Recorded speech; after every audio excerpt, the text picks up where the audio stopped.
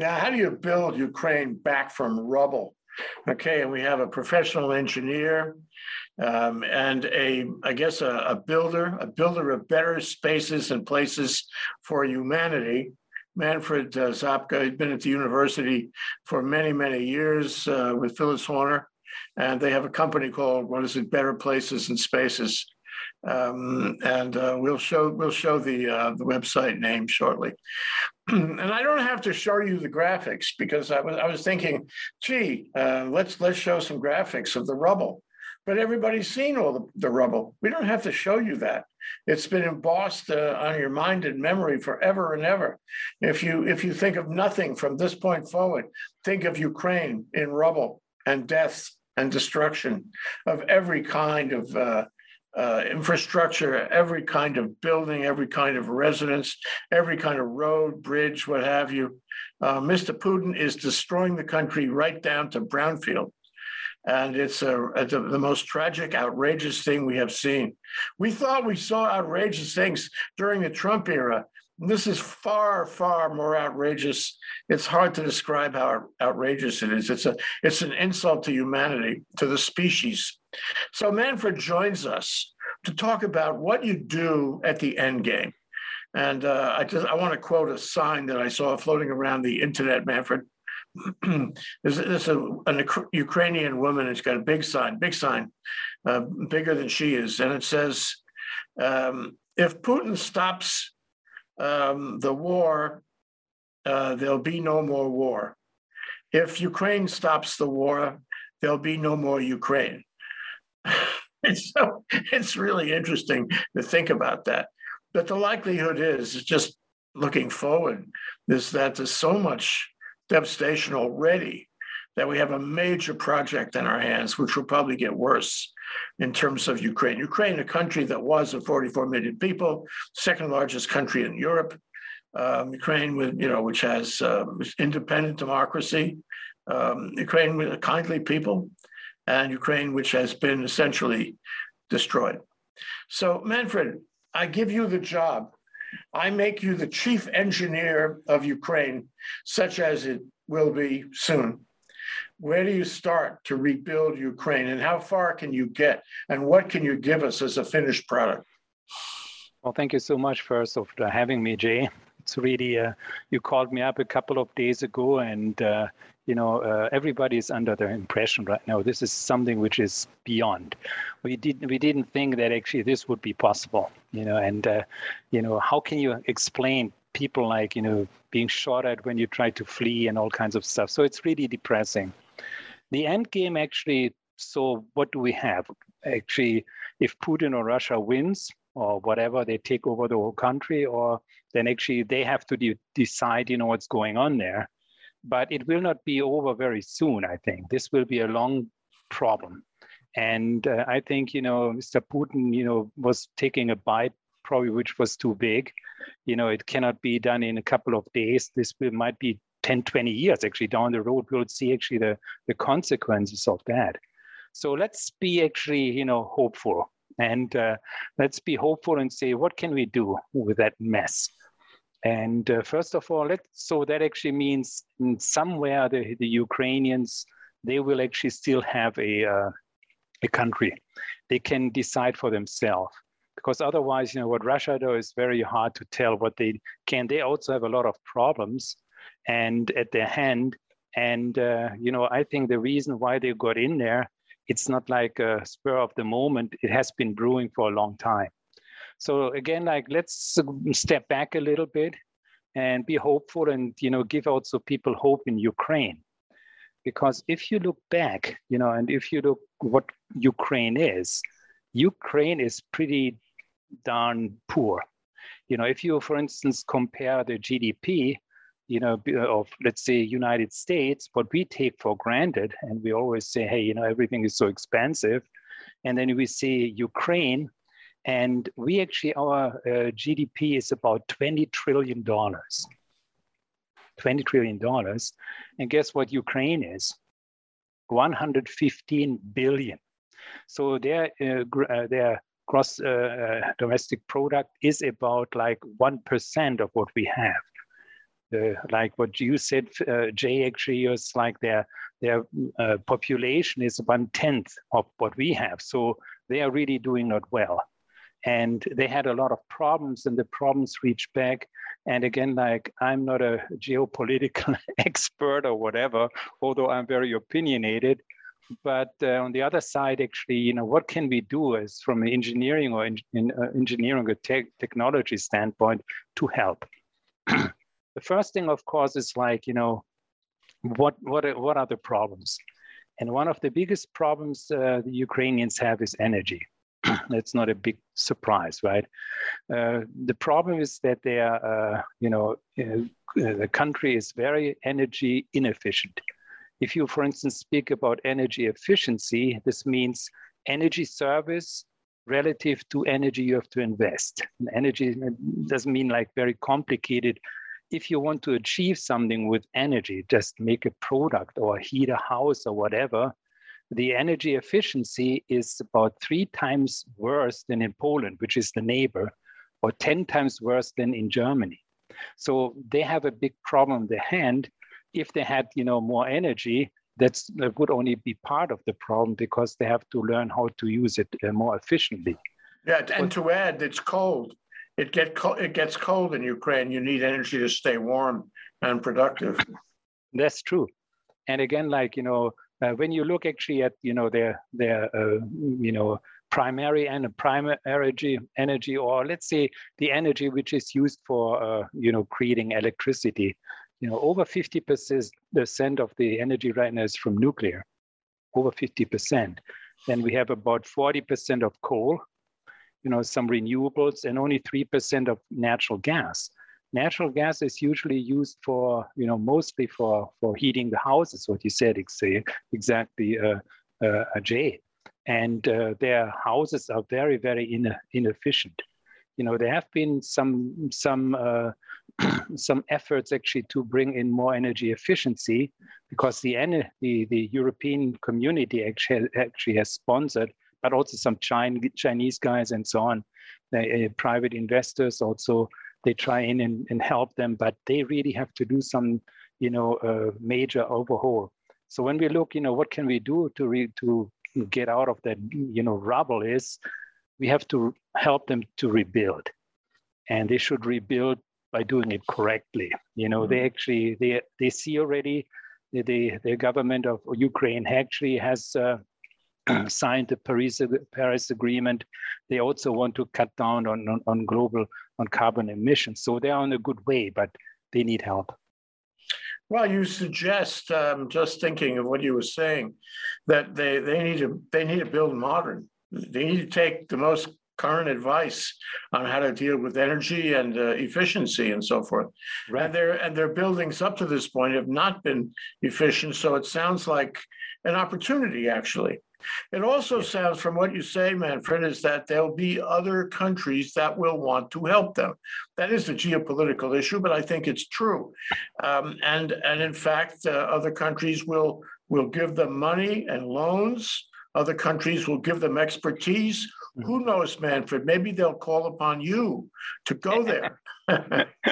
Well, that's actually, you know, that's a good point. And, you know, when I was actually reading, you know, just in preparation, it came to mind that, you know, Ukraine actually resembles the area where I was growing up.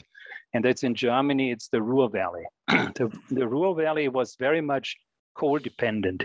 You know, there a lot of coal mines and all kinds of stuff, you know, and, you know, downstream, like the steel factories. So coal was the soul of our region there. And it's the same right now in Ukraine. They have a lot of coal mines, you know, that's actually, which provides a lot of employment. And most of these coal mines actually are really very inefficient. They should be shut down. And that's actually what the Ukraine, you know, government wanted to do. But it's not that easy, of course, because you need coal in order to heat your houses, right? So I actually looked at, you know, what our area, you know, the Ruhr Valley needed 40 years to get out of coal, 40 years. And, you know, it will be similar to Ukraine, but we don't have that kind of time. And how it actually worked in the region I came from, you know, the Ruhr Valley, is all of a sudden right now it's totally, transformed. There's high technology, there's renewable energies. I can tell you afterwards if we have time for a project actually, which might be a blueprint of what they're doing there. So that actually it's not necessarily how to throw a new technology, it's really societal transformation there. And I hope actually, and like you said, although as dire it is, maybe actually something good can get out of it. And, we can actually help this, the poor people there. So what about those buildings? I mean, the pictures before the bombing started showed us charming streets, charming architecture, charming cities in general, lots of greenery, lots of socially acceptable public spaces. And how do you recreate that? How do you create the buildings again? They're what, 17th, 18th, 19th century buildings. They have a charm.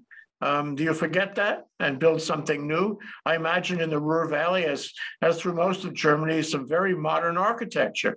I don't know if you know Martin Despang. He's one of our hosts. Yeah. And he's into avant-garde architecture. And I suggest that a lot of Europe is into avant-garde architecture. So what do you do to recreate, if you want to recreate those buildings, right, to resurrect the old and charming buildings that were in Ukraine? Well, I think right now, this is a very good point, Jay. And I'm happy that you brought it up. But right now, we actually have to look also at the situation for the next 10 years. There's the biggest population concentration was in the east, which right now has overrun. And it might be that, it stays the Donetsk area in the east, which actually also is the heart of the coal. They have the biggest, deposits of hard coal there. It's a little bit in the west. In the middle, it's all like brown coal. Can use it, but it's not that nice. Anyway, so I think that, and you see right now, 2 million people have fled. They actually were are they going back? Are they coming more? So it's also in Europe's interest just to make the people comfortable so that they can actually stay in their country and build it up again. So how do you do this at the beginning, right? Because you have to provide housing, over there. So can you do it in the same way actually as it used to be, or because it takes a lot of time and effort, and I don't know if you can actually afford just to build it the same as it was, or because in terms of smart cities, if you have a concentrated and more high-rise architecture, it's more sustainable because it's more energy efficient, rather than just making this urban sprawl, which we can see here in the United States, that actually is not very sustainable. So they have to use the best planning they can possibly have. But one drill down question I want to ask you, and I've been thinking about it in anticipation of our discussion, is, what do you do first? I mean, for example, energy is important. So you have to plan the energy out. Maybe you have to build solar farms. You have to find a way to distribute the energy. It's a complicated plan. We know that from Hawaii, from everything that we see in energy in Hawaii. You can't do it overnight. Furthermore, you have to get the electrical grid to reach to wherever there may be housing, high rise or sprawl. We have to have the power there. We have to have the water there. We have to have the sewage systems there. What did I miss? Telecommunications, broadband, wireless. In order to have a reasonable middle-class life, all these things have to be put in. And the question I put to you is, what is the sequence? Do you build it all in anticipation of the development or the redevelopment of the buildings? Or do you work it one step at a time? Can you work this one step at a time? Or is it necessary to do large infrastructure projects before you ever start rebuilding buildings? Well, that's a good question, actually. And again, it might take a couple of minutes to answer it, right? First of all, you need, of course, infrastructure. You need transportation because you have to, put things around. Is that actually, possible there? I mean, the railway system in Ukraine, in a sense, is better than ours. And, public transportation has a very, big tradition over there. So they actually can teach us more than we can teach them. In Ukraine, it's more an urban population, so not so much. So they actually used to live in cities. But what I think right now, and that's an excellent point, how do we approach it? Can we do it piecemeal, or just where actually do we start? And what we do have right now in the United States, in the Western, or in the actually worldwide right now, are really some good tools. And the good tools, what they are called smart cities, smart buildings, and also what they call digital twins. So a digital twin, for instance, lays out, this is a digital representation of the physical object. And it started about 20 years back when digital twins were built mostly for aerospace. So, for instance, usually you have to have when you do a prototype of a airplane or so, you have to make models, physical models, all kinds of stuff. And it took about 10 years to make a new, like a fighter or whatever. Right now, they have cut this down to a year because of digital twins. And the digital twin afterwards, right now, is already branching out into something else. And for instance, into construction, that you can actually, you can greatly, increase the speed of construction. You can lower the cost. You can make things more green. And there's a digital twin also right now for entire country. Singapore right now came out and they developed the digital twin for the entire country. The nice thing actually in this one is that, a digital twin, think about like, I don't know if people will be familiar with a building information system that's actually, it assembles all the different information of a building, right? We know that actually this has been used for, a couple of years, 10 years or whatever, it's getting very popular. But a digital twin is a little bit different because the digital twin is actually taking signals, so from sensors, from information which come in, and it can play out scenarios. It says actually what is best, what should we do in order, to, for instance, increase energy efficiency, increase water efficiency, and actually like what is actually the supply line for that. So what we actually can do, which is within our realm, at the beginning is just help them just to lay out what they have to do. I mean, some things have to be done. They have to build bridges in order to drive, sources. They have to house people with dignity. But in order to build it up afterwards, because they also deserve a chance. I think that's actually also our, and we should not give them only like Stinger missiles. We can also, hope and give them the tools that they can just, have a good life in the future. So we could do actually this. We can support them in this way. Yeah, we can make a model for all of Europe, because you start with I want to call it a brownfield. It isn't really a greenfield. It's a brownfield. Anyway, one thought strikes me though, Manfred, is, and actually this is being done well, it's being done in various places, but including Russia, and that is printing houses. You've seen the devices, the equipment, and yes, that you can print a one-family house, in less than 24 hours, all done. Well, maybe 48 hours, whatever. Yeah. Can you talk about that? Yes, actually, right now I'm in communication with a German company, and they just printed the first multi-family house. And what it actually, the nice thing actually is that you can have, for instance, have a digital twin of a house. And you can, for instance, like you also have standards in Germany, which is called like passive house. And passive house, uses also passive things like how do you orient it or whatever. And it actually, from experience, you have 80 to 90% of reduction in energy because you don't heat and you don't cool. You don't have, so these are possibilities. And then the printing actually is a very good, great thing because it also lays what they call a digital thread. This is the basic for a digital model, and it comes like from a 3D model of a house. So what you do is you design your house in a 3D. you know, actually, in this one is an analytic term, you know where all the different, utilities are and so on. And so you can actually have this in your model and then you print it. The nice thing with printing, actually, and there are different technologies. But when you see, it's almost like putting dough right now and on a curved thing or whatever. So in this thing, actually, it took about not 24 hours, a little bit fast, but about 1 week actually to build the walls and so on. Nice thing actually in this one is again, like you can have you don't have to chop up the wall or whatever, it's already in. And also one of the biggest thing is that you actually cut down on waste.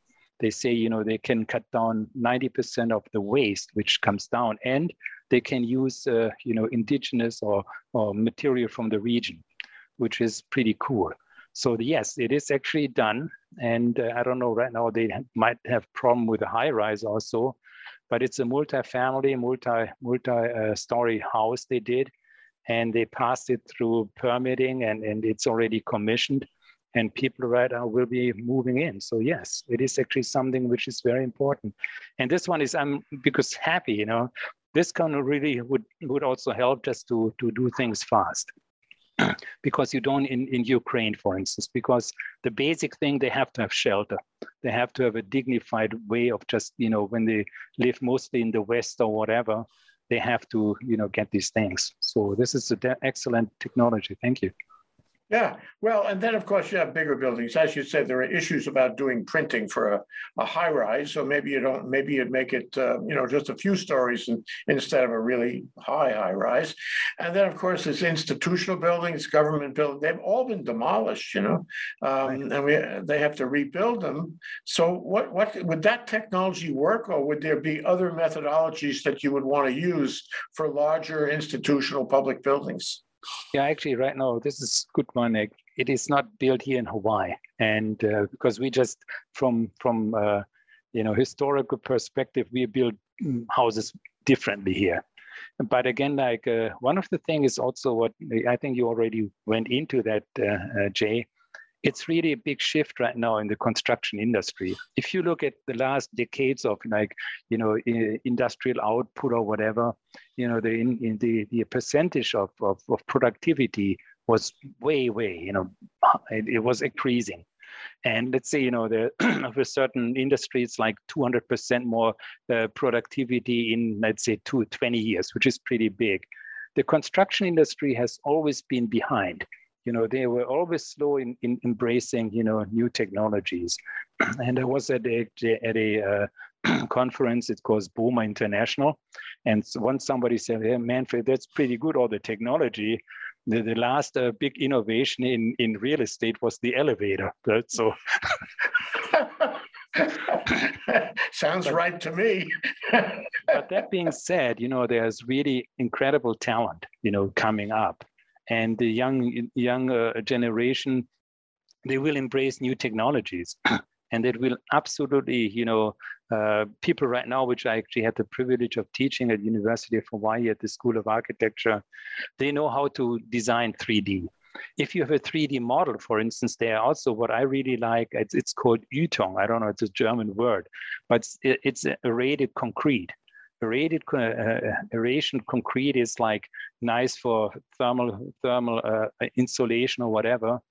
And what you do is you almost have an erector set, and they are numbered, pieces, so they can be put together fairly, fast. And you use you're gluing things together. So maybe just like 2.5 by 4 feet of blocks. And they fit all in each other. They are built. This is another technology which is actually very popular.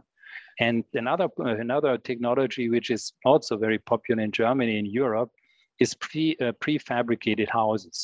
Because you can, for instance, under very good technology, very good conditions, you can prefabricate all kinds of sections. You can tile better. You have electricity. You do it in house. You're not hampered by the elements and so on. And then it just has to be transported to site and erected. So sometimes like these houses come up in a week, which usually would take like half a year or 9 months. Was it practical to make it, say, in a factory outside of Ukraine and truck it in? Or should it be done locally with local materials? I mean, I imagine you need a lot of concrete for all these things, and query whether Ukraine has that or whether Ukraine needs to import it. Well, of course, right now it's always, that might be more effective, that you just, ship concrete or just raw materials over there. I mean, people also have to work there, they also have to work a limit. And, if you look at the educational system over there, it's pretty cool and impressive. I mean, similar to Europe, there is actually something which is called, vocational training. So they are very good craftspeople and that kind of stuff, and they can build their own stuff. We just have to help them to get started. I can see this becoming a kind of center of building technology, where people, including people from Hawaii, would go there and try to contribute, participate, learn, teach. Have a kind of big collaboration with the Ukrainians. It'll be from the heart. It'll be altruistic, completely altruistic, to help them rebuild the country at record speed in a better way. But let me ask you about roads. Let me ask you about wireless and telephone infrastructure, wiring along the highways and all this. I mean, a lot of that has been destroyed. Right. Are there modern techniques for doing roads? Are there modern techniques for building telephone poles and the like? Are there new technologies we should consider, or they should consider, in recreating their country? Well, I'm pretty sure, what was really excellent in the United States, that's efficient building. Actually here we are in Las Vegas, and, the roads are amazing when they're building roads. I mean, they probably make it 10 times as fast as in Hawaii, although Hawaii has the problem with the space. Well, there is, again, there is a lot of things which we can offer them, and they can do their own. I mean, the thing is, they are not dumb, and they are willing, you see right now, they're fighting so hard in order to keep their place, to keep their country. They don't want to be servant of another master or whatever. They would like to be Ukrainians. But it's, if you look at it, Jay, it will not be an easy effort, and it might take a while. Just take the example of German reunification. Right now, it cost $2.2 trillion in the last 20 years, has been just transferred from the West to the East, because they were similar. They were not destroyed, East Germany, but it was similar, backwards as in Ukraine. And it takes a lot of time. So it's like when Europe actually right now tries, hey, Ukraine come into our house or whatever, they also have a big responsibility to help them, but again, technology is there, finances is there, our obligation to help, our neighbors there is there, and let's move ahead. I'm having an emotional reaction here. This can be done, and it hopefully, knock wood, it will be done, and it'll be at least a European effort, if not a global effort. And it will be the best that we can do when we collaborate, both on the work side, on the financing side, and on the actual construction side. So it's a very impressive possibility. Does it make you want to go there? Does it make you want to tell people they should go there? I'm not sure when, because right now may not be the best time, but as and when it settles down, it seems to me that a student of architecture, engineering, planning, what have you, spaces, private and public spaces, would have no other better laboratory to try his or her skills and to learn from others who are there with him or her. Yeah, I think that's a great idea. I mean, this is a beautiful country. East Germany is East Europe. They have very, very beautiful, and usually people are, they are very friendly and open. And they are not not rich, like I told you right now. They have a normal monthly salary is about $300. So it's not like what we have. So it's totally different, but they have also beautiful landscapes and so on. And I think that's a very great idea what you have. Like what we can do right now is we have technology, we have experience, we have talent, and we should also have a heart. And that's actually to reach out, not only again, like, you're giving them weapons, but right now they have to defend themselves, but afterwards they have to come back. And again, like it's always nice if you help your neighbor. Yeah, I hope it works that way. Knock wood, because we make this assumption in our discussion here that the Ukrainians will ultimately have their country back. And it's a whole different issue if the Russians get the country. I mean, it goes back to Stalin in 1933, where he intentionally starved the people in Ukraine, and then shortly thereafter he brought in Russians to resettle it. And many of the people in Ukraine are descendant of those same Russians. But in the process, of course, he changed everything in Ukraine, and Ukraine has been through a lot, and therefore they are strong. And this is part of their strength, I think. So the question I put to you, and this is a hard one, my last question, if you don't mind, Manfred, suppose Putin takes over. Suppose he reduces it to rubble. Well, he's doing that now as we speak. As we speak, he's doing that. That's why I think they're to send the Polish jets in right now, immediately, today. 20 minutes from now, they're going to be flying. Anyway, suppose Putin wins, and Putin has physical control of this huge country. I would pity the people who are there, but query, what does he do? What can he do? What do you think he will do in terms of, addressing the same issues that you and I have been talking about? Well, I think Russia actually, their GDP is not that bad as Ukraine, but their economy is mostly of just selling stuff they have in terms of like resources like oil, like gas and corn and so on. I mean, the thing is that it's a backward country still. They should really develop it also to come forward. And we also have to see that, they can also be like part of the global population. I think what is really bad right now, what happens also, and there's a lot of people who are having good heart and so on, also in Russia, that actually they will feel outcast, so what can you do? I mean, this must be a terrible, terrible feeling. What Putin does in terms of like what is over is like, they usually also have a very, backward energy efficiency in Russia, because gas is abundant. Right now in the West, actually, we might wean ourselves more from his. So what does he do with his gas? So he probably would go, and also the Donetsk, where the Russian separatists actually have been taking over. That's also home of the coal. So I don't think that they will be investing a lot into the country, because actually it was running right now in the East. There was the population centers. There was the center of heavy industry, also some technology. So you will be happy to have that. And just to say, hey, what happens to the west of Ukraine, it's not our deal. So it wouldn't be a good outcome. Yeah. But again, like, Russia is not only Putin, I think. Putin will also only be there for, so long.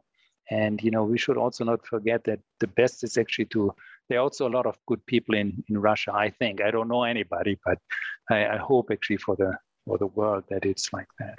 Knock wood. One variation on that question, on that theme, I think I need to ask you, and that's this. Suppose this is all for some reason, some geopolitical reason, some war crimes reason, and not possible. And that despite our vision, you and me, of how things could be redeveloped in Ukraine, which has been reduced to rubble, nothing happens. It just doesn't happen, either by the Ukrainians, who in their case would win, or the Russians. Nobody does anything. What happens? And I know you studied this because you're studying how architecture and engineering supports the human experience, life. in a place, in a city, urban setting and the like. Suppose nobody does anything. There are still 40 million people there. What happens to them? Can they live in rubble that has not been redeveloped? What happens to the population? Again, like I'm not a politician, also I'm an engineer. I'm happy to be an engineer. It's always easier because you can count things. It has to be not 19, it has to be 19.256 or whatever. So that's the engineers. But from our experience, there will be a lot of refugees, I think, because people do not want to live in the east of Ukraine. But the first thing actually, he took over. And again, like 80% of the people in Ukraine, they consider themselves Ukrainians. And 20%, they consider themselves Russian because they are only speaking Russian. And, by history, the links were very, very close. But what happens to the other one? They also want to have a life. So we see 2 million already came to Europe, and there might be up to 10 million. I don't know, just the number. They have to be absorbed. And what happens, for instance, what we saw also for reunification of Germany, a lot of million people came over to the West, and because they wanted to have a better life.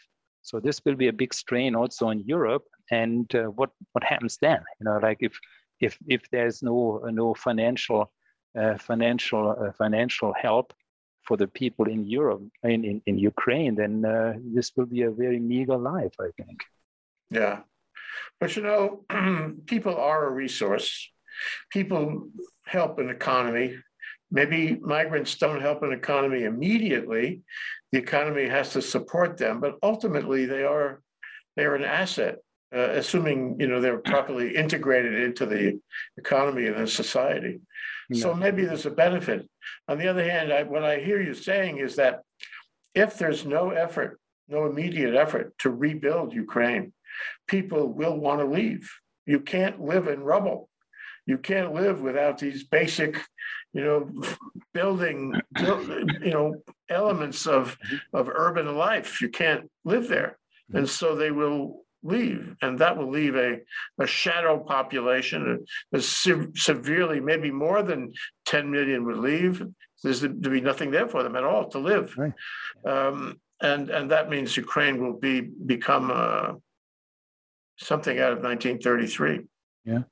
What actually I was interested in, I was reading also while we are, in preparation here, and the Ukrainians have done a lot the last couple of years, and they came with very limited resources. And one of the things I found very interesting was in innovation centers. The innovation centers actually where they are located, and if you look at the map, most of the innovation centers are located in the west of Ukraine. So maybe that's something like, we can think that, if it comes to maybe Russia is not, taking over the whole Ukraine, if they win, hopefully it stops somehow. And, it comes back to, that people are really like to a real life, a real civil, discourse. But it might be that actually they say, all right, that's going half of the country. This will be, enough. Then, what happens to the West? Because that's almost like, we shouldn't forget, like the Ukraine is very rich in terms of agriculture, just wheat and all kinds of stuff. It used to be more in the West, not in the East. So, but again, like, when we're looking at the industry of the future, it's not heavy industry, which is in the Donetsk, which, is in Russian control right now. There's something which different. This high technology, it's like, so there are indications that actually there might be also a silver lining that, just at least, a certain population in the worst case scenario will actually have some support, and they will go making a future. Yeah, and it could be that that modern technology, agricultural technology, would be useful to redevelop all that agriculture with the black soil of the Ukraine, and they will have a prosperity in agriculture. It's a possibility. Right. Absolutely. Well, thank you, Manfred. Manfred Zapka, a planner and engineer who's been making better places for people to live for a long time here in Hawaii. Thank you so much for coming down, and thank you for thinking about this and helping us understand the possibilities. Well, thank you so much, Jay. It's always an inspiration when I tune into ThinkTech. You know, you've done a really fantastic job in 20 years right now. It's amazing.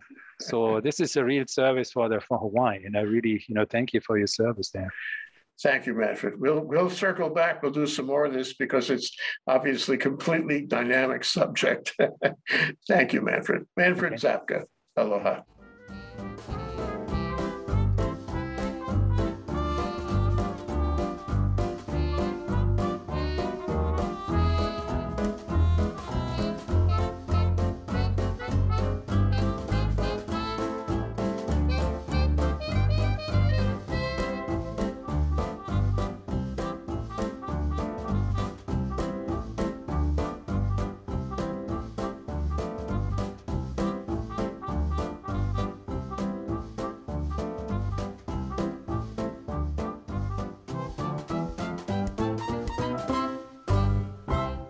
Thank you so much for watching ThinkTech Hawaii. If you like what we do, please like us and click the subscribe button on YouTube and the follow button on Vimeo. You can also follow us on Facebook, Instagram, Twitter, and LinkedIn, and donate to us at thinktechhawaii.com. Mahalo.